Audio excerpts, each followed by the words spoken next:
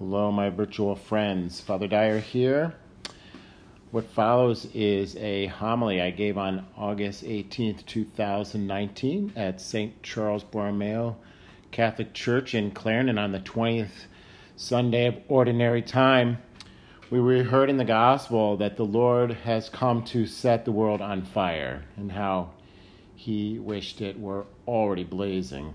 My friends, the Lord desires to set us all on fire. Seems to be a very timely message as we're preparing here in our diocese to open up the doors a little bit, allowing some, already in some parishes, access to the most blessed sacrament. We're going to be encountering perhaps each other in ways we haven't for some time, and the Lord desires these encounters to be one centered on him, literally on fire. So I encourage you, before you listen to the podcast, please just pause for a moment and go and read the readings for the 20th Sunday of Ordinary Time. That first reading was from Jeremiah chapter 38, verses 4, 5, and 6, and then we skipped a little to skipped verse 7, and we have 8, 9, and 10.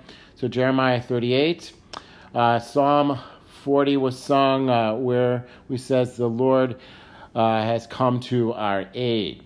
That second reading came from Hebrews 12, verses 1 through 4, where we spoke about needing to get rid in ourselves of every burden and every sin, that we must persevere in running the race. And finally, the gospel comes from Luke chapter 12, verses 49 through 53. So at the very least, read the gospel, Luke 12, 49, 53. I'll see you on the other side. God bless you.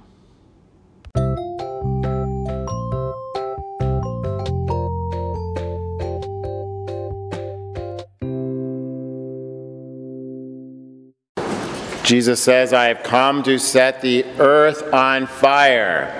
How I wish it were already blazing. Such a beautiful line in Holy Scripture. The Lord wants his people to be on fire. As I was preparing for this homily, I was looking at the Magnificat, as I often do, this great little periodical, and before the Sunday readings and whatnot, and the prayers, there always is a little reflection, and it oftentimes has quotes from the Holy Father, especially Pope Benedict, it seems. Pope Benedict had a great quote, and I started digging deeper into where this came from, and I'm going to quote him a lot tonight, because Pope Benedict had some great things to say about this earth on fire. He said, when Jesus talks about fire, he means his own passion, which was a passion of love and was therefore a fire. Jesus said in today's gospel, he was speaking of his passion. He said, a baptism, in other words, his passion with which I must be baptized, and how great is my anguish until it is accomplished. My friends, the Lord desired greatly to endure pain and suffering, to endure the cross, because he was on fire in love with you and in love with me. The Holy Father says Jesus' passion, his fire of his love, is the new burning bush, which burns and is not consumed, a fire that is to be handed on. Jesus does not come to make us comfortable. I quote this a lot. Pope Benedict says that we are not made for comfort. We are made for greatness. Jesus does not come to make us comfortable. Rather, he sets fire to the earth. He brings the great living fire of divine love, the Holy Spirit, a fire that burns. And then he quotes, interestingly, Origen. He says, whoever comes close to me comes close to the fire. Whoever comes close to him, to the Holy Spirit, accordingly must be prepared to be burned.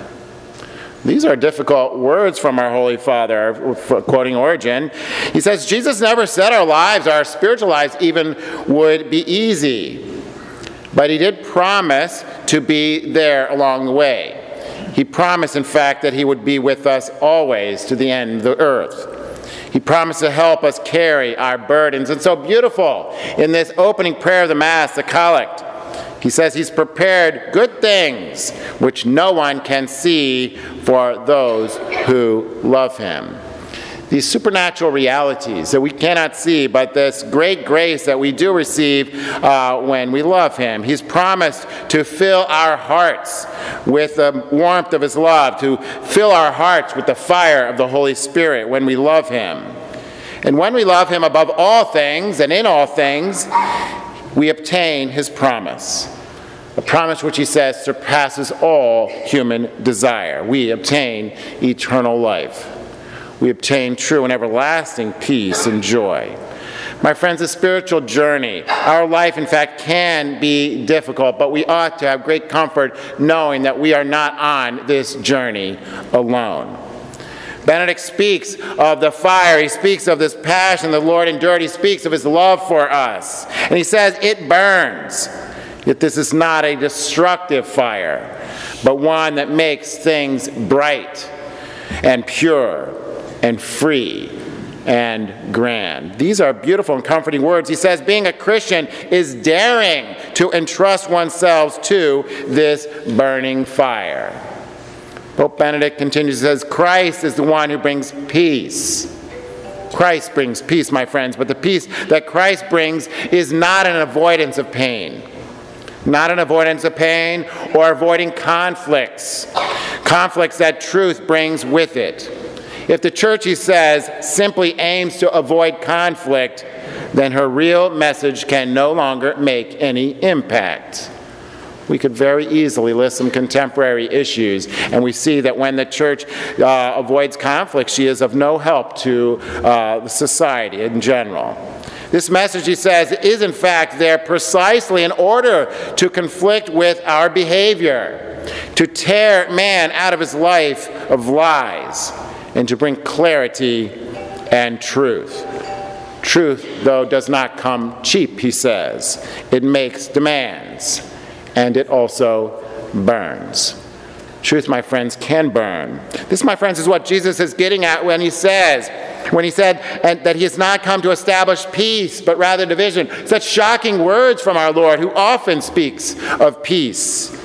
But he says in today's gospel that he did not come to establish peace, but division. He has come, in fact, to divide households, father from son, son from father, mother from daughter, and daughter against mother. Perhaps the only part we can probably relate to is daughter-in-law from mother-in-law. Anyway, that's a whole other homily. The Lord has come to bring truth. Truth sometimes that burns. And Jeremiah in that first reading was punished by the world for speaking the truth. Read the story of Jeremiah. He is called, in fact, the weeping prophet because of all the difficulties he had that he encountered while he was told to go prophesy that Jerusalem is going to fall. Jerusalem is going to be destroyed and taken over.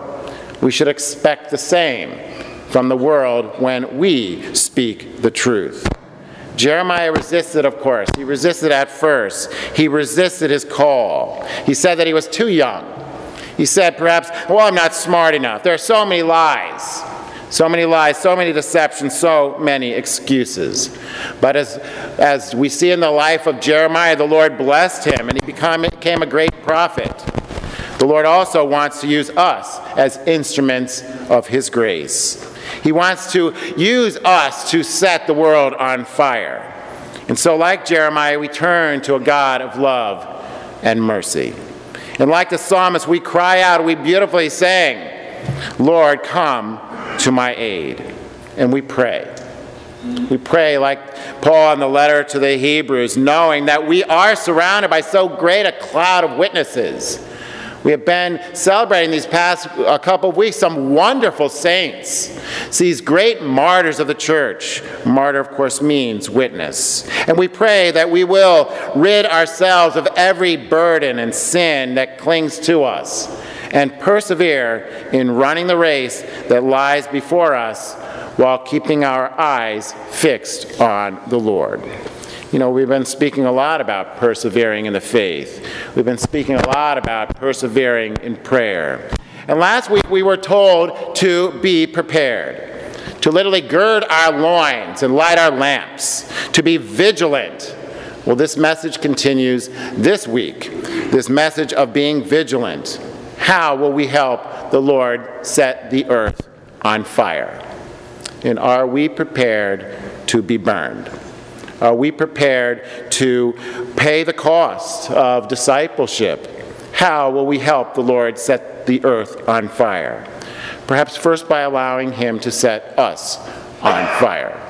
To set us on fire. You know, I used to live with Father Jaffe also back in at Blessed Sacrament. He was telling me the story one day. We were sitting around the fire pit, and he was telling me the story about this man that had taken, he's sitting there with his friend, and his friend had told him that, he kind of left the church. He doesn't have time for religion anymore. And as they're having this conversation, the man took a hot coal out of the fire and placed it on the side. Placed it away from the flame. And this man is watching this, and he's like, why did you do that? And he kind of ignored his question. They were talking about his family. They were talking about work. And then he said, no, really, why is that coal over there off to the side? He kind of, again, ignored the question.